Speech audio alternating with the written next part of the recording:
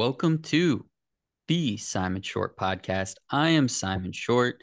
We are here to talk about Black Panther, Wakanda Forever, the end of the MCU Phase 4, the end of big Marvel stuff here for the end of 2022. So we have a lot to talk about. No one else I'd rather do it with than, of course, Muhammad Mehdi. Muhammad, welcome back to the Simon Short podcast. How's it going? Thanks, man. It's going well. I'm excited to chat Black Panther, one of the best movies of Phase Four and the best one we've seen in a while, I think. So, real hyped to be here.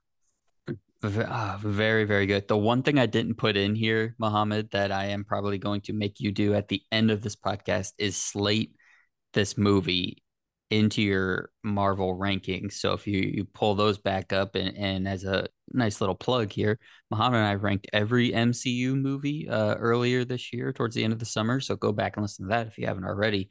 But let's dive in just to Wakanda Forever for right now. Mohammed, what were your general thoughts? It's Tuesday night, November 15th, as we record this. It's hopefully Wednesday the 16th when or Thursday the 17th when you're listening. So roughly this movie has been out for about a week. What were your thoughts coming out of the movie, and what are your thoughts now, almost a week after the movie came out? Yeah, man.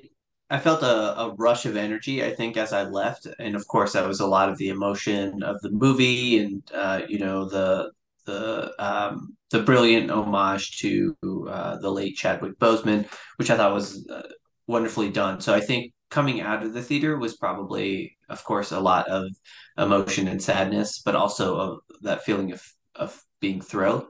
And looking back, and I'm on TikTok, I'm on Twitter, and I'm seeing all Black Panther memes and comparisons to the first one and references, and I think I'm feeling even better about the movie than I was going out of it like the on Thursday when I first watched it. So seeing all the little things that I missed, and I'm going to see it again next Tuesday. Nice. And hopefully catching some more of these little Easter eggs and small little call outs. I thought it was just very brilliantly done. Well shot, cinematography was great, story was phenomenal. And I know we'll get into this. Villain was amazing. Mm, Namor mm, was one of the best villains that I think we've seen in the MCU hmm so far. So, overall, just a complete MCU movie, and I think something that we've been longing for this entire phase. We've had one or two movies there, but it feels like we got the whole package with this one. Yeah, this one really felt like, okay, we're back, right? There were plenty of things that we liked about some of the other movies that came out in this phase. Spider-Man obviously was a huge, huge success, but that even felt like it relied a little bit on the fan service aspect, which is fan service. We're very happy about it. So, but it relied on that a lot. There were things in Doctor Strange that we liked. There was a lot of stuff in Thor: Love and Thunder that we liked, but those two things I think both kind of missed the mark in certain areas. Black Panther: Wakanda Forever was fantastic from beginning to end, and we've talked about before. You can't discount the things that are going on off screen in the real world as well when you're Right. assessing how well these movies do. So, for example, Iron Man 1 was the very first movie in the MCU, right? So you almost grade it with a little bit of grace. The things that it does are maybe spectacular for it, but wouldn't have been spectacular for Avengers Endgame, right? Um, Same thing here. Black Panther Wakanda Forever was carrying so much of a burden, not only for the MCU and where it's going. And wow, this phase was kind of disappointing. This one has to hit, and we have to introduce new characters for TV series and future projects. But also, you said it, the emotional weight of losing Chadwick Boseman and everything that that meant. So we're losing a tremendous actor, a tremendous person, a tremendous creative body of this story and all of these projects, but we're also losing our portrayal of King T'Challa, which is such an important character, not only for the MCU, but for so many people around the world, around the country that are fans of Marvel Comics, that are fans of Black Panther. We lost that. And so we deal with that grief of both Chadwick and T'Challa very, very heavily in this movie. And the Right. fact that they could balance all of those things. Sure, was there maybe some things where you're like, I wish they didn't have to do all these extra things along with it? Yes. That maybe made it not a perfect game changing one of a kind film, but considering it did all those things and did it as well as it did it, I'm not just saying it was pretty good at a lot of things. It was very good at many, many things. Makes this such a good movie. And I think at the end, when we do kind of talk about, yeah, where this ranks not only in phase four, but across the MCU, it's going to be very, very high, at least for me personally. Um, we had not only that emotional aspect, but we also had those beats of the MCU, right? On the positive note, we had some great fight scenes. We had some great cinematography, like you said. We had some really great jaw dropping surprises, some aha moments. Some very funny moments between some of these characters and actors that have great chemistry between them. So the normal things we look for to see an MCU movie, and then some new things and some things that are very unique to this movie. We definitely got. Let's start this conversation with Shuri. Um, Shuri, played by Letitia Wright, is obviously the center point of this story. We had some back and forth, you and I, when trailers dropped and after Comic-Con, about who was going to carry the mantle of Black Panther. And Shuri made a lot of sense. It was Shuri in the comics. Mhm. I think I made my official guess, Nakia. But Shuri, within 5 minutes, you knew this story was going to be about Shuri, and the mantle was going to go there. Um, we have from the beginning, it's Shuri in her lab trying to save her brother T'Challa by recreating the heart-shaped herb. Um, we see her go from so then we're dealing with the grief of not only her losing her brother, her losing her king, but feeling like she could have been the one to save him and not being able to do that. So then through that and then through many other parts of the story that we'll get into, she is steadily gaining power and gaining influence and a bigger role in the country, in the kingdom, um, and ultimately is the ruler and Black Panther. What did you think of Shuri in this movie, the decision to make her Black Panther, and how the story worked centering around her? Yeah, I thought it was great. I actually watched the first Black Panther yesterday or 2 days ago to just kind of see like some characters' development, specifically her, and to see her evolve from kind of that comic relief character to more of that serious um, character with, of course, keeping her comic kind of character and stance. And it was really cool to kind of see that. And you see it like you were mentioning that first scene of her taking on more of that serious role of that burden of leadership, of kind of carrying the whole country on her back when it wasn't even anything that she wanted, right? Like she was talking about the Black Panther suit and how it was outdated. But seeing her progress throughout, um, it was really cool. And I think the right fit for the suit and the mantle of Black Panther. I don't, I think there are a whole host of candidates that could have taken on the suit, but I don't think any that would have made as much of an impact emotionally and resonated with the audience than Shuri. Because I think part of what made her character so cool and her processing Chadwick's death is it felt like we were processing T'Challa and Chadwick's death through her eyes, and I thought Mm-hmm. she did a really great job of kind of carrying the weight, the emotional weight of the movie, like we were talking. So I thought it was a great choice, and some of those fight scenes too, like she was Mm-hmm. really ruthless, She was getting it. especially Mm-hmm. right, and especially that fight, that one-on-one fight against Namor. Which, first of all, I thought she died. I was like, Right. Yeah. we lost all of them. Yeah. But then for to see her get up and have her kind of moment of clarity of I'm not going to pursue vengeance, similar to what T'Challa had in Civil War, where he kind of put down his vengeance against Bucky Barnes. Um, and I also thought it was cool to see like who she saw when she took the herb, which Get I thought into it it. was going Say to it. be We could say it. Yeah, yeah. right. Yeah, I thought it was going to be her mother, but it Right. was the legend, Michael B. Jordan, who I thought was alive for the longest time. It was like my biggest Years. theory he was going to come Years you've been back, saying this. but he didn't come back. But he Nope. could still come back to the multiverse. But it was really cool to see him, and especially I think narratively it works so well because she was just out for blood, right? She was out for Yep. vengeance, and um, and I know we'll talk about Mabaka. Did I say that right? Mm-hmm. Mm-hmm. Yeah. Kind of talk to her about vengeance in that role, and to see her ultimately make the decision that was best for her and based on her brother's legacy. I thought was very fitting. So it was great to see her move through all of these stages and kind of even stages of grief throughout, and ultimately through to acceptance at the very end. Two things that really stood out to me with her journey. One is her relationship to the traditions of Wakanda. So we see very early on kind of the reasoning for why she is this super genius, this person who's so into the science, into the technology of what Wakanda can do.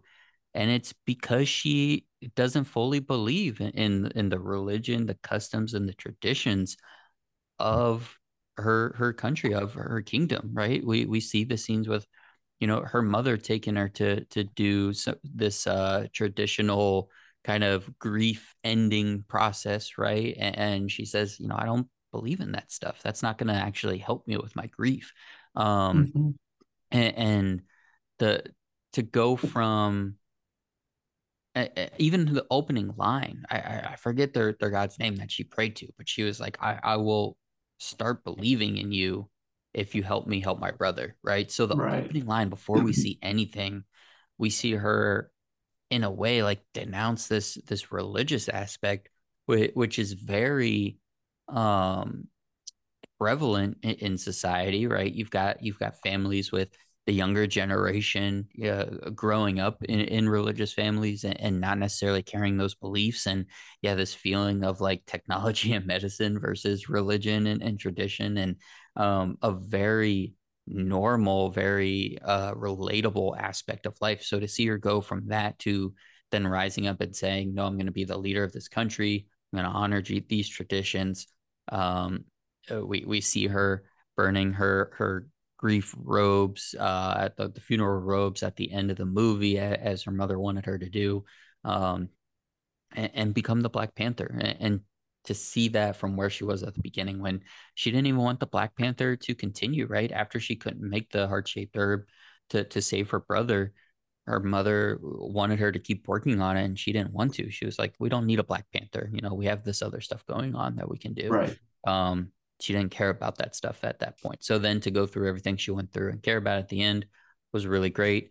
The second thing was the maturity aspect, right? At the beginning, you mentioned it, at the beginning, she was still kind of that playing that comic relief role. When she goes on the message or on the mission with Okoye to find Riri Williams, Mm-hmm. she was like, "Hey, this is a field trip for me. I get to get out of the kingdom. I'm gonna have a good time. I'm gonna be on a college campus. Cool. Could talk to somebody my own age. It was just a good time for her. She went out there to have fun, and then, oh man, I want to drive this fast car. I want to get on this motorcycle. I want to do this, and that. And then all of a sudden, she's basically kidnapped, and she is with Namor, and she's seeing his kingdom and everything he's going through, and um even backing up to when her and her mother were on the beach and Namor comes up, kind of she's the first to realize, but hey, he's got vibranium, right? The what Right. struck me was almost, and this is gonna sound bad, but like almost the hubris, right? Of like, we're the Wakandans, we have the vibranium. That's also a big part of the beginning of the movie. Other countries wanting to get in on the technology, and them saying, we're in control of this technology. It's ours. This is our resource. You guys don't have it. You can't take it from us. And then they're just now learning about this group of people, this kingdom that have also been living with vibranium, and they had no idea. And she's the first one to see and say that to her mother, hey, he's got it. And then she's making that realization. And then she goes from the fun side character to when she sees his kingdom, sees everything they're going through. And then she's kind of faced with a choice with him of, hey, do I side with him and take over the surface world to protect my people, or do I declare war? And unfortunately, I, being Shuri, am in this situation because I'm one step closer than I was, 20 minutes ago, 2 years ago, whatever. So all of those growth processes through the movie, I felt were very well done, very interesting to watch. And Letitia Wright did a just fantastic job. You said the emotional weight that she carried along with Angela Bassett. Hmm. And then once Queen Ramonda uh, dies, and now Shuri has to take on all of it, not only from an acting standpoint as Letitia, but as a character standpoint and a story standpoint as Shuri just continued to step up and evolve and get better throughout the movie. Hmm. So I just thought the whole thing was really, really impressive. Right. Um, Anything else on Shuri there? Obviously, we're going to talk more about Shuri as we go, but Uh-huh. anything else just on her growing? Yeah, just something that is so persistent for her throughout her kind of MCU existence is loss, right? Like I'm just thinking, and I know we had the 5 year jump, but on screen within like what 6 years, and then there would have been 11 years, she's lost her dad, her brother, and then now her mom, right? And Mm-hmm. it's just you can kind of see her with the and I'm you can see all of the I'm not sure we saw her processing T'Chaka's death as much as we saw T'Challa, Right. but you could definitely see with T'Challa's death, and then I think the Queen Ramonda's death really just kind of threw her for a loop, and I think to just kind of see her grow into her own from the ashes from that was really cool. Two things just so I don't forget about it before we, kind of come back to this subject later, but tie-ins to the first movie. Obviously a lot have made this comparison, but T'Challa losing his father and going through that. And you even Right. mentioned suppressing that need for revenge and moving on from that. And then Shuri losing Queen Ramonda in this one. Two really strong parallels. And then kind of a fun one, and it kind of ties into the Killmonger piece as well. Remember when Shuri made the new Black Panther suits in the first movie, Right. and she showed him the one with the gold lining. And he's like, "Oh, that's too flashy for me. I don't want it." And then Killmonger takes it. Uh-huh. Um, and when we watched that in that time, we were like, "Oh, that makes sense, right? This guy wants the flash, yada yada." And then for Shuri to also go for that one, was pretty telling. And then yeah, the tie into her and Killmonger later when she does take the heart shaper and go to the ancestral plane. Um, really just ties that in. But we will come back to Killmonger for sure. We have a whole section on that because that was huge. But let's get to Namor. You mentioned it. Potentially best villain in the MCU, at least definitely currently, I would say, with the ones that we've kind of lost. Right. But before we get into best villain overall, I want to talk about some villain entrances. So Namor comes to us in this movie, and maybe what the MCU does best, and it's a sneaky big time action scene on a giant boat in the middle of the ocean at night. Nothing the MCU does better than that right there. And they do it again here. We have a secret uh, government kind of situation happening out in the middle of the ocean. Want to give a quick shout out to Lake Bell, who was the doctor or scientist or somebody that was on the ship. She was in an episode of The League and an episode of New Girl, so shout out. But we have the Namor and his people are there attacking the ship and destroying, the technology on it, sending the crew overboard. As soon as the scientist and her, I guess, bodyguard kind of fly away on the helicopter and think they're good to go, helicopter just gets whipped around and we just see Namor kind of in the air after he throws this helicopter burning and exploding into the ocean. Um, Very intense, very, very cool, very action packed, very fun. I have some other antagonist slash villain entrances written down. I want you to tell me where this ranks and if you had any other ones that you thought of in comparing it to. But we have Bucky's entrance in Captain America and the Winter Soldier, when he shoots through the apartment and gets Fury, and they have that chase scene, all that. Hela and Ragnarok, Gore and Love and Thunder, and his story at the beginning. Thanos, obviously, you can either do the mid credits in the Avengers movie or Guardians of the Galaxy, whichever you really consider his entrance. Ultron walking in at the end of the party in Age of Ultron for the faults of that movie. I really like that entrance. Wen Wu and Shang-Chi. Again, that story, that backstory at the beginning. And then obviously Killmonger and Black Panther. So where does this entrance of Namor, this first um kind of big meaning of him, rank for you in terms of MCU movies? It's definitely on the top tier of what you just mentioned. Like I'm sitting here trying to rank them, and it's impossible. So I'll put it right in like the top four. I think Killmonger was definitely one of my favorites, especially as I just rewatched it. It's just so cool. So there might be some recency bias there. Thanos, of course, and I think that might be a little bit skewed as well, just because of the impact of Thanos. I also really like Wang Wu's story, Mhm. and how they just kind of took us all the way back in time, and we just had no idea who this guy was, and then we saw how cool he was. And then I put him probably right after that, Yeah. that little moment. I think that slot four or somewhere top four. Um, he was just a BA, and that scene as well as just I guess even like as he told the story of his people, and we get this beautiful shot of. Can you remind me the place of where they were?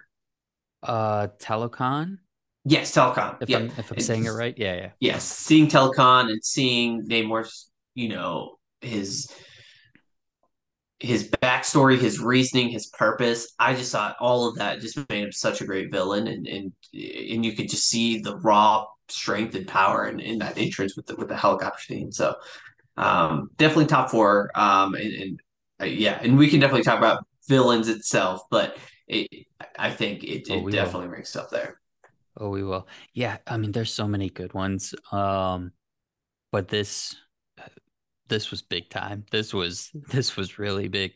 Um, I think you have it right. I think the Bucky and the Winter Soldier one, I think that one was really big.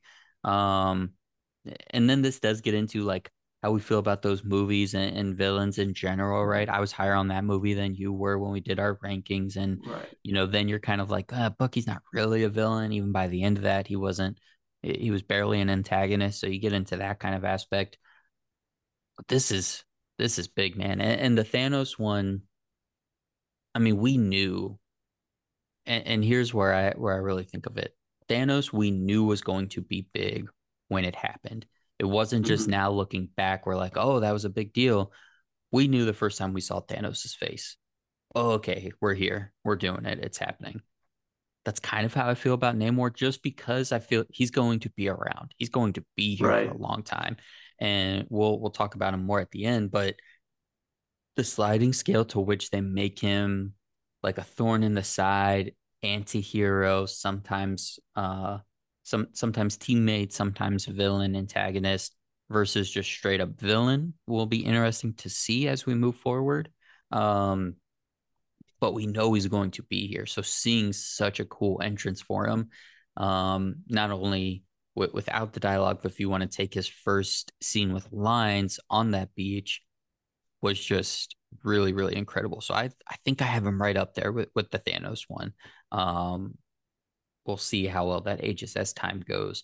Before we get into the best villain conversation, because you mentioned Telecan, and going through and hearing his story, not only for him personally, but the kingdom and what they're going through in terms of, just to lay it out, basically with the Wakandans being so tough on everybody and introducing the world to vibranium and what they have and what their resources can do makes the world want vibranium. So now they're mining for it. Now they're out looking for it. They can't get it from the Wakandans, so they're determined to find out where else they can get it from. Through that act, other nations have stumbled upon Talokan and their resources of vibranium, because guess what? When those meteors landed, they didn't just land in Wakanda. They landed in multiple places. Um, so now we're dealing with that, right? It's this story of, okay, there's this land of people who are peaceful, they're keeping to themselves, they have their own resources, and all of a sudden, without any warning, they're essentially being invaded for their resources. Um, so hearing that story, seeing the people, which Namor did a very good job, I think, of, hey, I'm not just going to show up and yell at you and tell you, I'm going to show you what's going on. How much did you empathize with him after, and kind of, what his motivations were and what he went on to do throughout this movie? How much did you empathize with and understand that based on these few scenes where we were there amongst his people? And it goes all the way back, colonialism, right? Like colonialism, capitalism, Uh-huh. right? Like Uh-huh. I'm all about that, and I'm in a doctoral program, and we're doing critical research. So I was like, I was there, right? And I know he goes a little extreme and is violent, but right, he's looking after his people. Like that's Hmm. his kind of primary goal is land.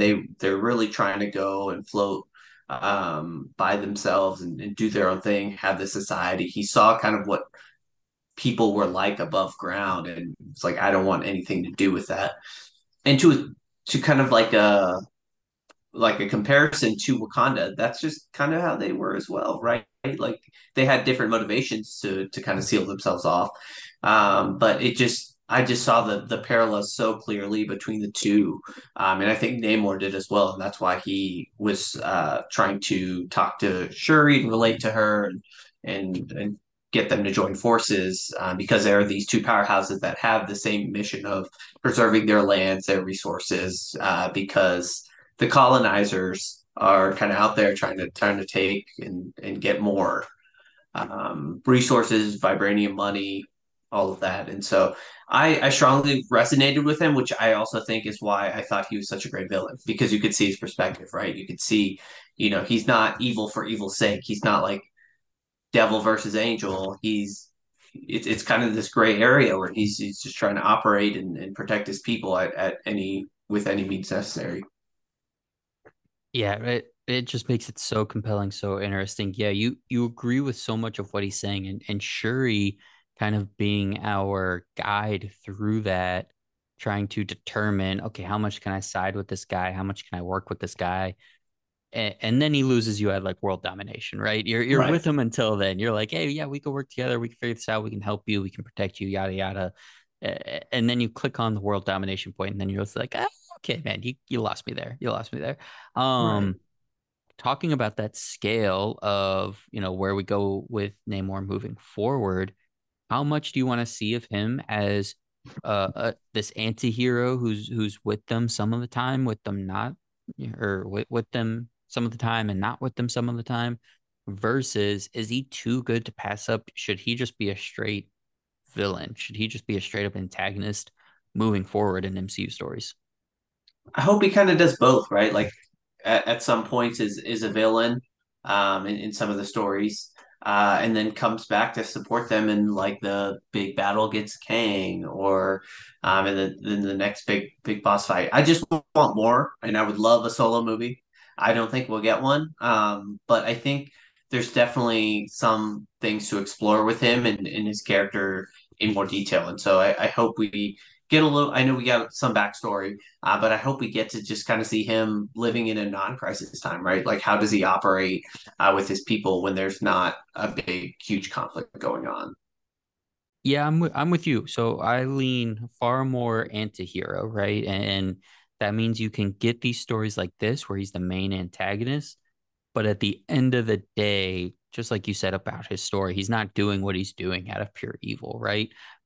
This is what made Wen Wu so great in Shang-Chi, where at the end of the day, he did the right thing, right? He chose his son over his own personal what he wanted to do. And even that was kind of guided by, being tricked. And that always makes the most compelling villain, and it's the one at the end of the day they have a good moral reason for doing what they're doing. It's just more about the way they're going about it. Now, don't get me wrong, there's plenty of room just for a straight up maniac who we want to see um destroy stuff and fight people. And you know what? That's Thanos, and that is Hela, and that is Gore and Ultron, all those that always has its place.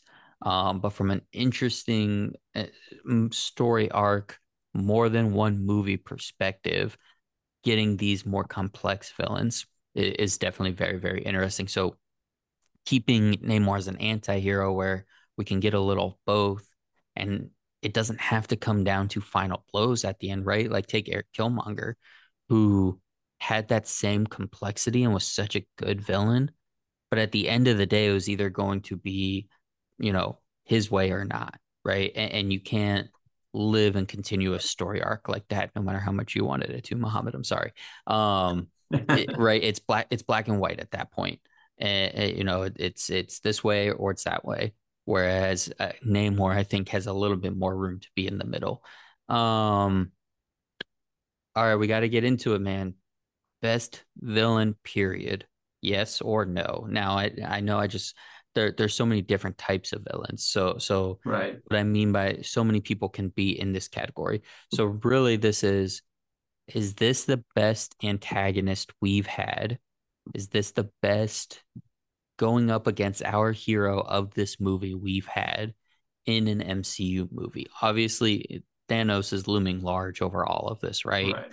Thanos has stretched over so many movies. He's been in so many individual movies, so many team up movies.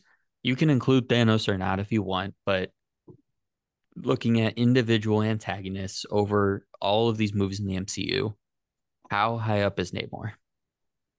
I think to preface my answer, I think what the problem that I had with so many MCU movies in the first few phases is the villain was just kind of very easy to defeat and Mm-hmm. just very forgettable.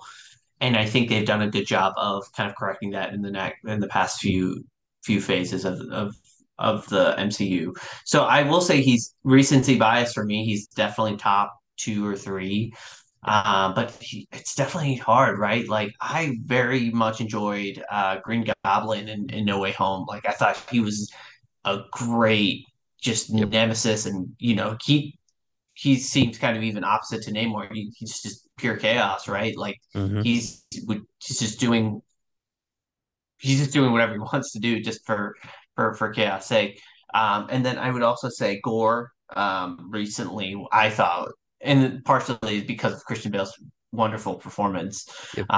he did very well. So, and those are just two from Phase Four that stand out very strongly to me. I don't want to mention Thanos just because it feels like more of an arc Yeah, that he had, and he's also Gore is also CGI, but he's also very much CGI. You can right. just feel the realness, and it just Yeah. feels like Namor was larger than life on screen. So I want to say he's top three, but I don't want to commit to him being the best one. Yeah, that's fair. I'm going back through the movies now. I think the thing that makes particularly the Black Panther villains antagonists Hmm. so so hard to top is that combination of the realness and the physicality, right? They both were so physically imposing, being Killmonger and Namor, while also being, and obviously Namor flies, has winged feet, swims underwater, all that stuff. But being so real, being this like humanoid being, um, as opposed to Gore, who kind of becomes like a demonic uh demigod kind of thing, and then Thanos, who is an eternal, a giant, purple man, um, so on and so forth. Just looking through, I mean, Green Goblin's a great one. Hmm. Um, I mean, I think all of the ones from Spider-Man, all the Spider-Man movies really have been great. But again, that standpoint of if you put Namor in front of any of those guys, Namor's blasted right through them, man. So I Right. think that combination of being basically a god, but also being able to see and connect with him on a human level really puts him high up there, which again was why Wen Wu was such a great and compelling villain as well. So yeah, I'll say top three, and we'll kind of leave it at that for today. I think that's a pretty easy out for both of us. Um, let's move on here. We'll get through a couple of these ones a little more quickly, but we can't go any further without having just a separate dedicated section for Queen Ramonda, who, like we said, first half of the movie, right, all the way up until her death, really was the catalyst for carrying this emotional weight. We see her, talk about someone dealing with loss, right? She lost her husband, she lost her son. She's trying to keep, this kingdom together. She's trying to pull Shuri back in, who's distancing herself, right? She's trying to do all of this stuff. And that's weighty, man. That puts a lot on somebody. And I think not only having her as a queen, as a royal character, pull that off. But having Angela Bassett, just an actress with so much weight behind her, so much experience behind her, so much, you know who she is, right? And you feel her on the Hmm. screen. That was so important. Seeing her go out and find Nakia in Haiti and try to bring her back into the fold, right? Um, hey, this stuff that I'm doing here back home isn't working. I need you. You really feel it with that as well. So, Right. uh, and I was telling you that was the moment of the movie, her death, where I was just like, "There's no way this is happening, man. This is Hmm. your cat's making an appearance here." Um, but there's no way that this is happening, right? That like something has got to be crazy, which is then what kind of gets into some of the like Shuri forgiving Namor and calling truce and everything like that. Is like, dude just killed your mom, man. I don't know about that one. But talk to me about Queen Ramonda, Angela Bassett. However you want to take this conversation. Yeah, I thought she had a very powerful performance and especially kind of processing loss, like just keeping it together, right? She loses T'Chaka, she loses T'Challa, she loses Shuri for part of the movie, and you can see that pain in her eyes, but it also, you don't see it really affect her in ruling in the way that she does, right? And I think that that's what I thought was probably the best part of it is just while this loss is so heavy on her heart, she still knows that she has a nation to look out for. And especially that part where where they're trying to recapture or trying to get back Shuri. So I thought she did great, and Angela Bassett is just. I hope, and I know the Academy isn't very fair to Hmm. superhero movies, but I hope she gets some sort of recognition for her performance because it really did set up the emotional arc of the movie towards the end, and seeing more just oh, man, it was so sad to see, and then give no, we're not talking about Namor anymore, but Namor giving that line of, bury your dead, mourn your losses. You are the queen now, and just seeing that transfer of power that literally just happened, right? And Shuri had to grow up in an instant because of the loss of such a powerful figure in her life.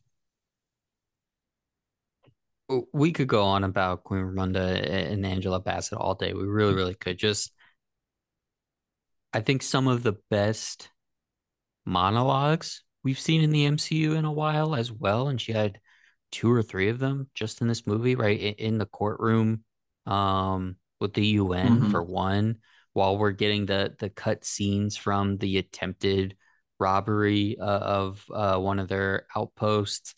Her in the throne room, kind of, talking to everybody on the council about what they're going to do about Namor and what they're going to do about the nation moving forward. Just, yeah, the way you said it was dealing with everything she was dealing with, and then not having a single misstep in the royal duties that she also had to fulfill, um, while also being the loving and caring mother, taking care of Shuri. Just so many things she had to accomplish while dealing with her own grief was, I mean, just really, really powerful stuff, and just makes the loss of her for us as fans and viewers just that much more gut wrenching. And that's what it is. And just a real, real tough scene. But again, very, very well done. Very, very incredible work. So yeah, I'm with you. I'd love if somehow she can get some kind of recognition for that performance because it was Right. incredible.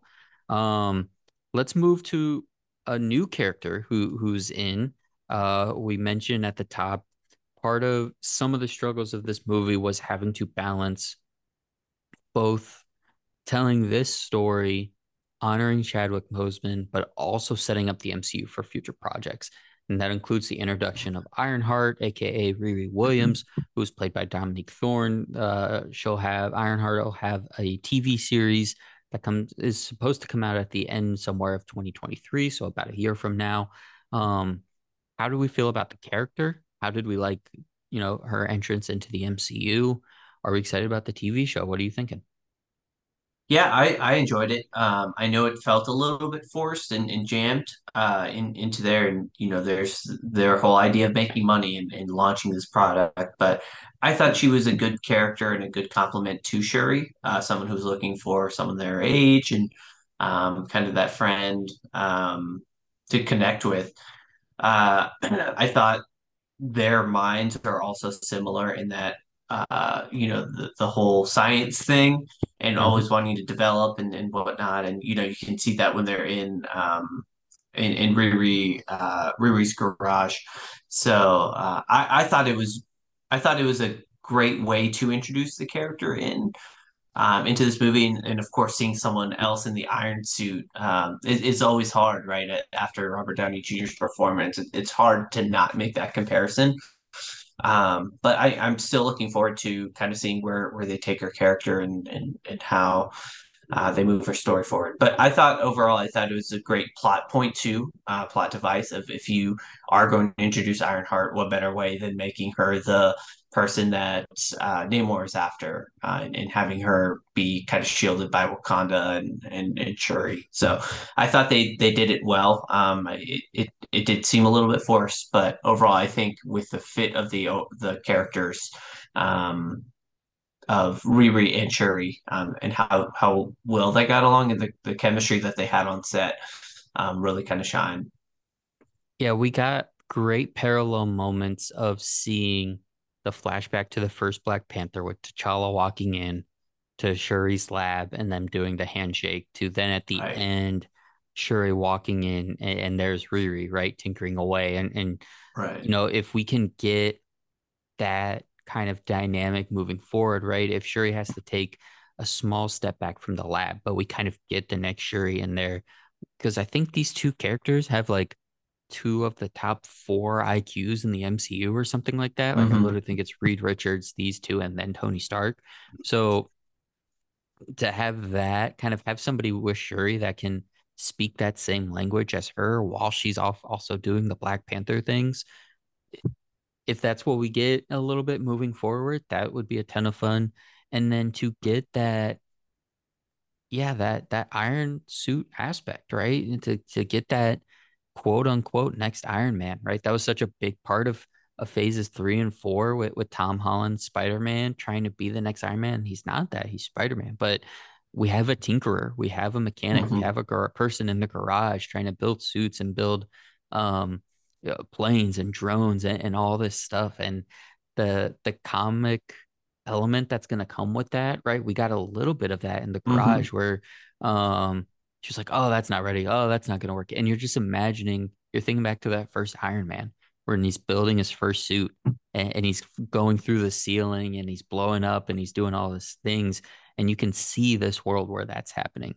Um I think is I'm really excited for. I thought Dominic Thorne did a fantastic job, um, and I'm very excited for the MCU to continue to get younger, get more diverse. Let's Right. give young girls and young black kids somebody to look up to, somebody in the MCU that they can see and want to emulate and want to buy the action figures of and want to go buy the comics of, because it's the only way we're going to keep moving this genre forward by branching out and not just being, the same faces we see on screen year after year after year. So I'm really excited. I thought she was fantastic. I thought she was very funny. And yeah, the more Shuri has to take on a more serious and leadership role, yeah, let's find the next person that we can kind of lean on to be that comic relief while also continuing a story arc on her own. So seeing where she's gonna go in her show is gonna be,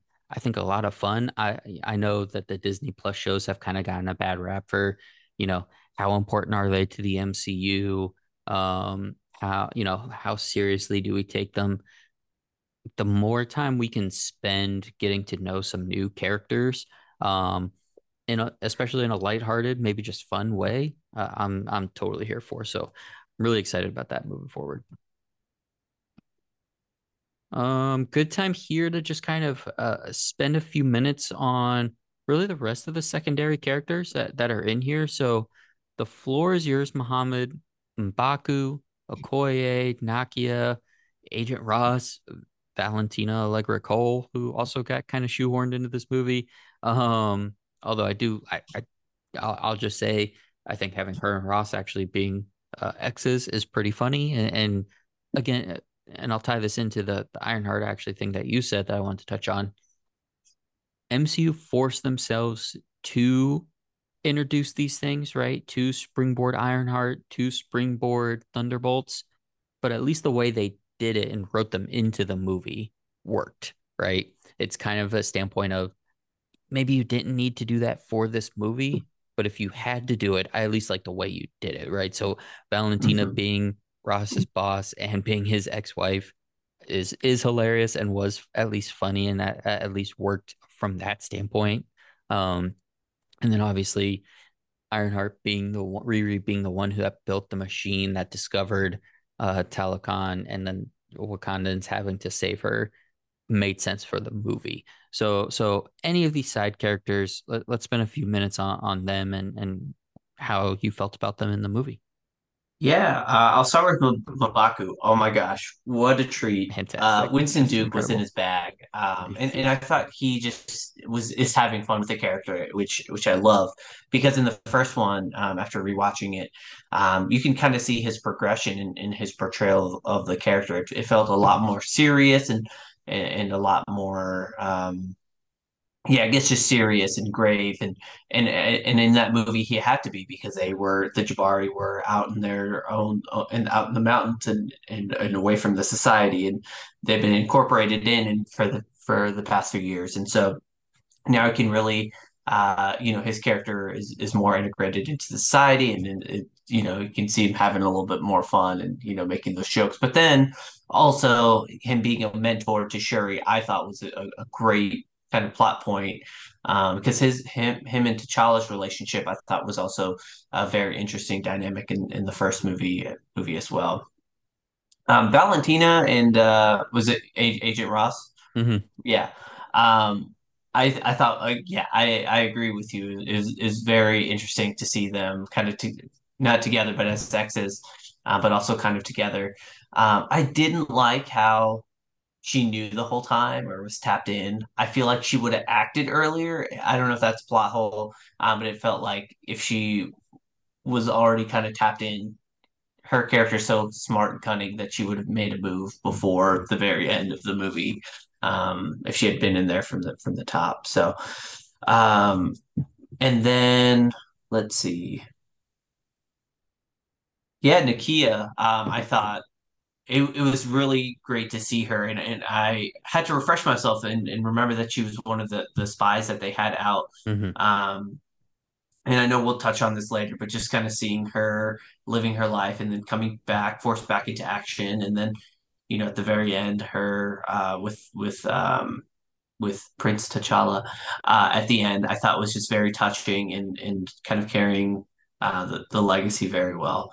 I'm glad we got to revisit her. I wasn't sure how much of a role she would have in the movie.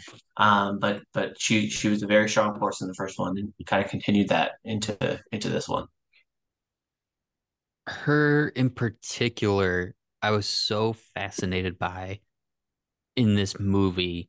And again, I went in and again very very quickly realized what was going to happen, but she was the one that I was like dark horse Black Panther pick, right? And even Hmm. they even had that moment where you're wondering if Shuri's actually going to take the heart shaped herb once she's made it, right? And you know, you have the moment where Queen Ramonda goes and sees Nakia, and you wonder.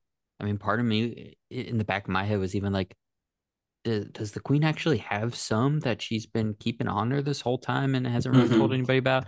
Um, and that was me just trying to push my own agenda, really, of I was right, look at that. But when we get there and we realize she's because yeah, I'm wondering where is Nakia this whole time, and we realize not only does she not live in Wakanda anymore, uh, but she hasn't been there for 6 years. She wasn't at T'Challa's funeral, and for the rest of the movie, you're wondering like, what happened? Like, what is this? And we see grief is such a big part of this movie. This is how some people deal with the grief, right? Shuri locks herself away in her lab.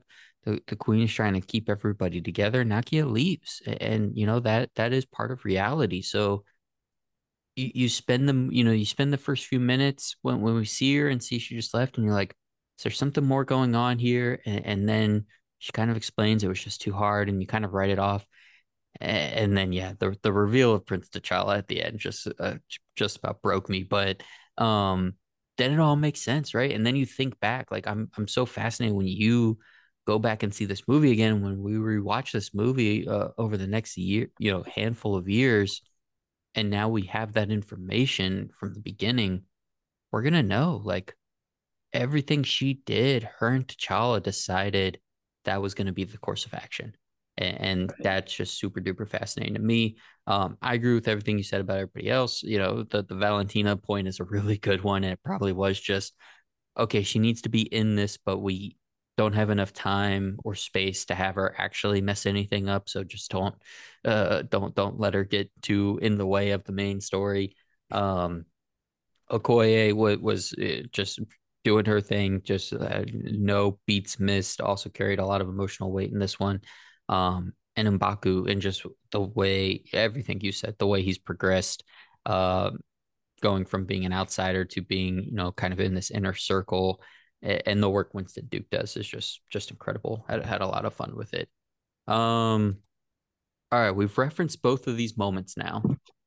I want to know what your biggest wow moment in the theater was. So let me set these back up. We have a Killmonger cameo. For the two of us, those were it was probably equally as big, but for two completely different reasons. For you, because you still wanted him to be alive. So you were now faced with the reality that he is not, and just the fact that I mean, I don't know about you. I didn't have any whiff of Michael B. Jordan being in this movie. Now, I Hmm. actively avoid all spoilers, so I know some people were even like, it makes sense. Him and Coogler, it makes sense. Coogler would Right. get him in this movie. It makes sense without Chadwick Boseman.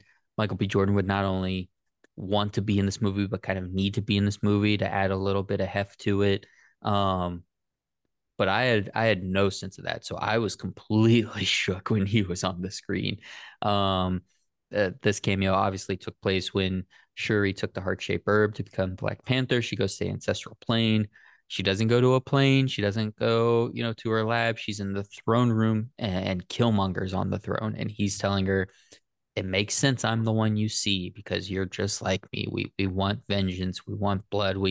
And to what I was alluding to a little bit earlier, we don't see this the same way as those that came before us because of we have different circumstances, but we don't believe in the traditions and customs that Wakanda has been, you Hmm. know, uh, uh, you know, pursuing and actively engaged in over the years. We want to do things differently.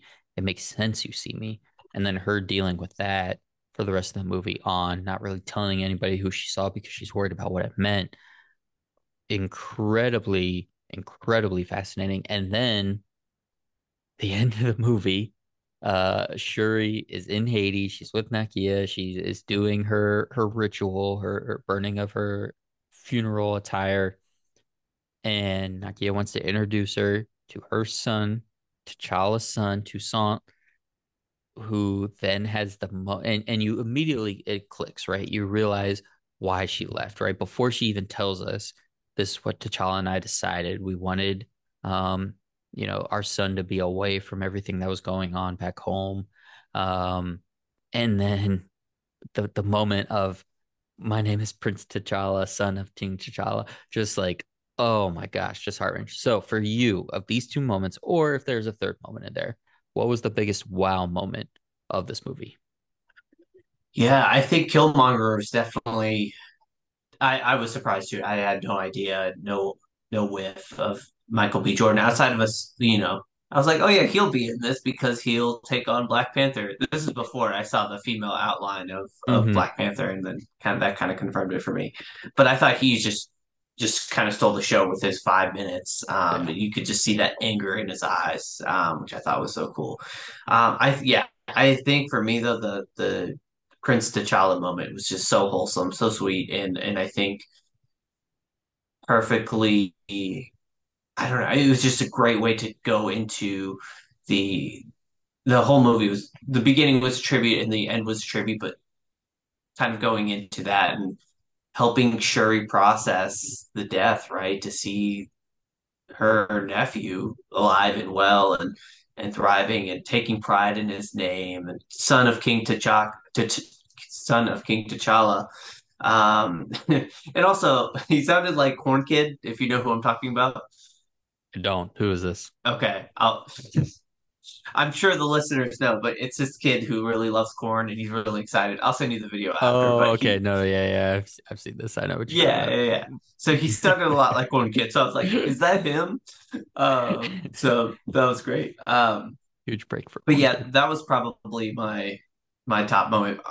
The other top moment that wasn't really a surprise was just like the fight scenes and the fight that they had on the was it the boat aircraft carrier, the Yeah, they were on the Wakandan boat. boat? Mm-hmm, mm-hmm. Yeah, yeah. I would say that scene was probably one of my favorites too. Just like the way that they executed it. But yeah, for me, out of those two, definitely Prince T'Challa. Yeah.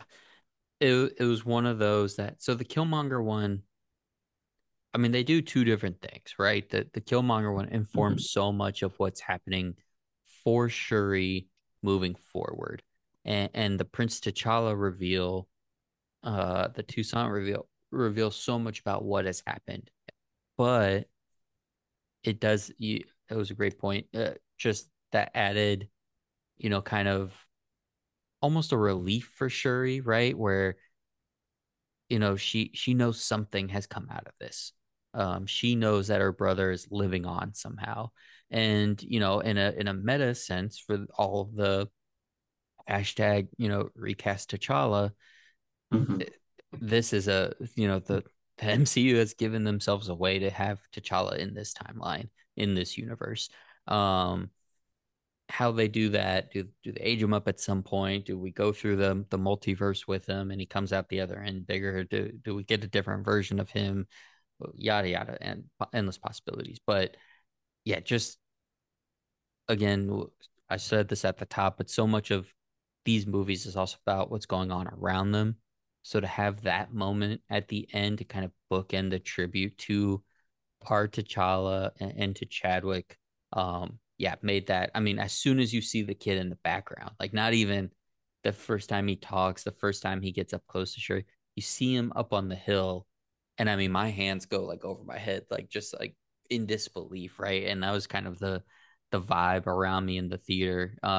So that was definitely a big deal. So I think I'm with you on that one.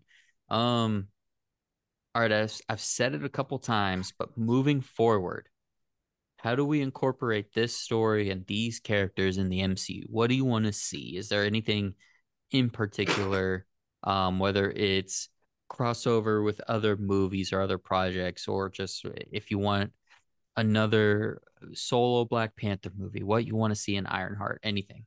Right. Yeah, so I think what the theme of Phase 4 has been is just really been passing the torch, right? So like different characters getting the mantle. And so moving forward, it seems like we have a core young team of young Avengers or, teen, not Titans, right? But like teen heroes that are ready Yep. to kind of Young Avengers. take Hmm. exactly. So um seeing some sort of, tie into throughout kind of this not even multiverse, just kind of seeing what story, what villains kind of come through. Is it Namor or is it another character? I would totally love to see Wakanda again. Really, I would love a Black Panther 3, but I think um, it may make sense to kind of take some time away because for me, the magic of Black Panther Wakanda Forever was the 4 years since we had the single movie and we revisited Wakanda in the crossover movies. But just seeing Ryan Coogler work his magic, I think wouldn't be as effective if we got one every year or every 2 years, but seeing it kind of every 3 years maybe.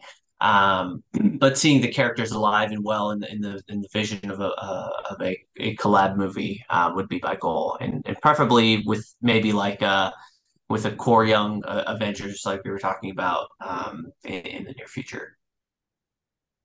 Yeah, absolutely. Yeah. Give me Young Avengers. Give me one thing that we just got a small hint of in here was the Midnight Angels. Now that was the new Right. suits that Shuri made for Okoye and for did we what's her character? Annika. I'm sorry, I'm mispronouncing that, I'm sure. But Michaela Cole's character, who we got so little of in this movie, which just screams to me that we're gonna get more of her moving forward, which I can't wait for. If Midnight Angels is a Disney Plus show at some point, sign me all the way up, man. Let me Right. see this special elite force from Wakanda just continue. And yeah, maybe if this is the way we can get back to Wakanda without it having to be the giant, Ryan Coogler picture every time, right? I still want that. But any way I can continue to get more of it, just absolutely. So give me that.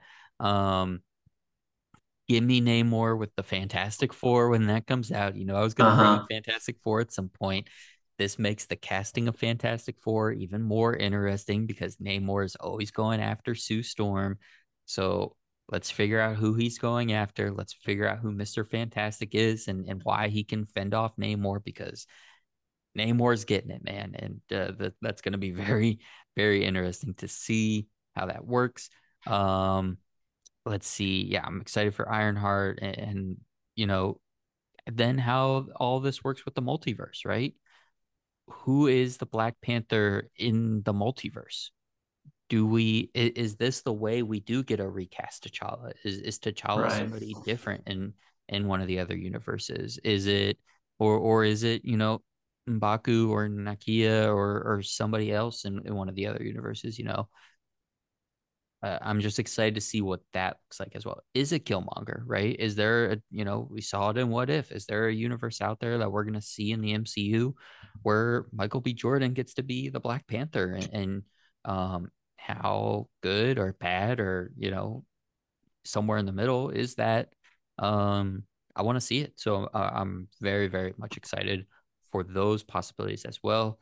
Um, and just a moment for me on the recast T'Challa front, and we kind of also said it at the top for everything that we normally kind of pick nits about in these movies to have been set aside for the sake of this movie, and just it really has felt like people are just enjoying it, right? So even the strongest hashtag recast T'Challa people that I've seen out there all the way up until the movie came out, right? All the way up until Wednesday, November 9th or whatever it was. We're able to kind of set that aside once the movie came out and said, okay, they didn't do it. Um, The movie is out. Nothing else we can do. The movie was good. And Shuri as Black Panther was good. Letitia Wright, everybody was great. So we're happy with it. And we still want to recast T'Challa at some point. However, that has to happen. It needs to happen.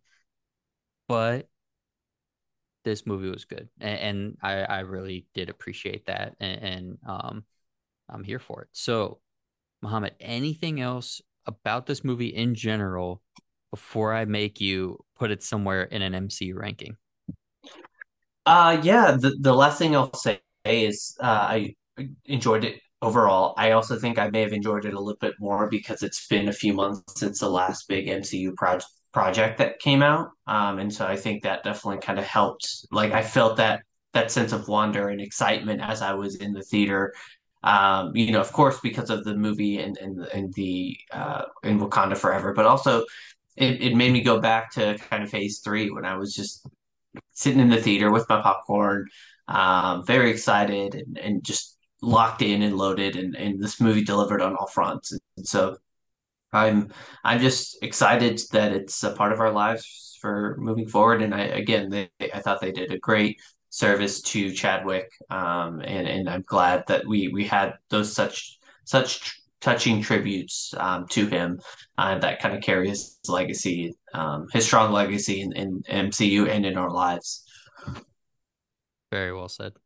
All right. So I'm gonna make you do it, Muhammad.